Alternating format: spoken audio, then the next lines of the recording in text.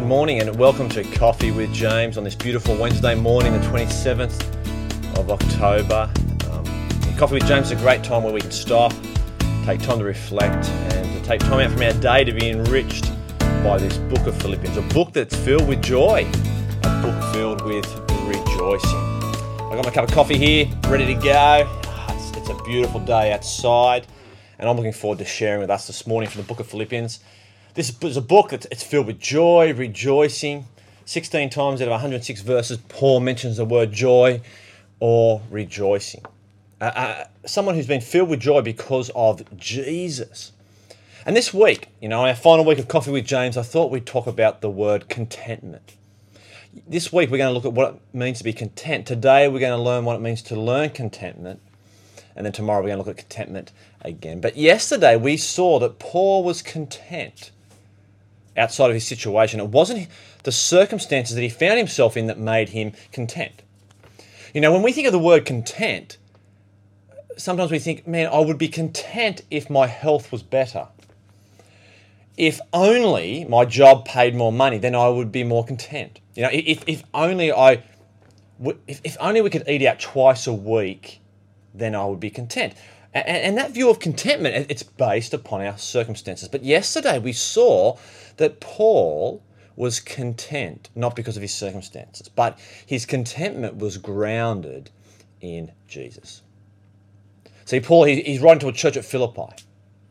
And we wonder, what's he talking about in verse 10 of chapter 4, verse 10 and 11? Why is he writing this?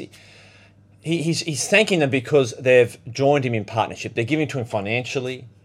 But Paul doesn't want to manipulate them. He doesn't want to say, hey, you need to give more money. Or he doesn't want to say, someone could say they're a missionary overseas and then they let us say, hey, we haven't got enough money at the moment. I really need some, and so they give money. But see, what Paul doesn't do that. Paul says, whether I've got heaps or whether I don't have any. He doesn't want the church at Philippi to feel guilt-ridden to give him money, but he just says, hey, I've learned, whether you as a church will send me money, or whether you won't, or whether you send help, or whether you're not able to send help, no matter what the case is, I'm content, it's okay. He says, I'm content. Have a look at verse 11. I am not saying this because I am in need. So he doesn't want the guilt trip them to give more money, but he said, I'm not doing this so you give me a need, but I've learned to be content. I've learned to be content whatever the circumstances. I know what it is to be in need, and I know what it is to have plenty. I've learned the secret of being content in any and every situation, whether well-fed or hungry, whether living in plenty or in want. I can do all of this through him who gives me strength. It's really interesting that Paul's contentment isn't dependent upon the church at Philippi. He's not codependent. It's not that his happiness and his contentment is found in a spouse or a relationship, but he's learned contentment. He's learnt contentment as he's followed Jesus on Jesus' mission. He's learnt that Christ is enough, whether a church sends food to him or not. He's learnt that Christ is enough, whether they send financial help or not. Whether he slept a cold night or whether he was tucked up in a warm bed beside a warm fire. Paul learnt that Christ is enough through that. Now, isn't it interesting that so often maybe you're reflecting right now and you go, if only this happened, then I would be content. And it's interesting that Paul, it's not instant for Paul. This contentment's not something that's just, this sort of man up and it's all okay. And he tells himself, no, it's something that he's learned. It doesn't come instantly. But he's actually learnt it through the tough and the good times. It's through going through when he had heaps and when he had least. It was actually through those experiences that he learned to be content. We as I've just said, we sometimes feel like if only I could go on a holiday, then I'd be content.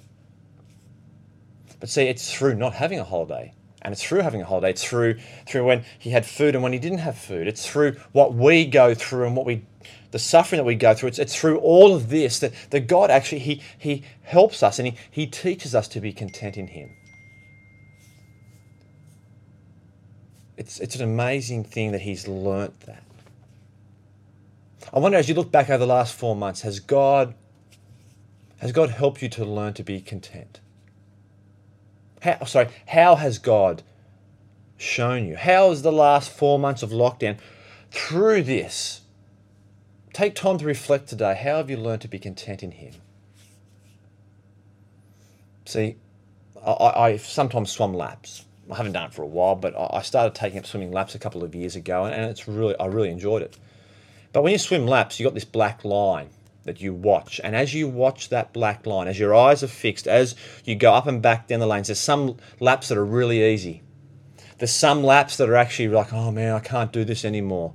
Oh yes, I'm good, and then I can't keep. But as you keep your eyes fixed on that black line, and it keeps you going back and forth.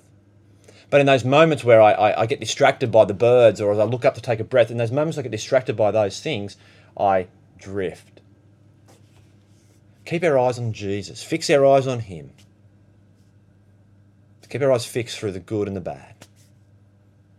And let's learn contentment because we have a good God. Paul learnt to be content through the good and through the bad. He doesn't promise that in this world these things, suffering and pain, will go away. He doesn't promise that it's all going to be great and dandy. But we have a great joy in Jesus, a great contentment in him. And how good it is that we can learn that through the things that we go through. Our God is good. Let's pray. Father, thank you for your goodness to us today. Thank you for this beautiful day. Thank you for your word. Thank you for these words of Paul that remind us that he learnt contentment. Whether he had food or whether he didn't, whether he had plenty, whether he had least, Lord, he learnt what it was to be content. Lord, keep teaching us what it is to be content. Help us to have our eyes fixed on Jesus, to be grounded in him. And Lord, may we delight in the joy of our salvation. And we pray this in Jesus' name. Amen. Look forward to seeing you tomorrow morning.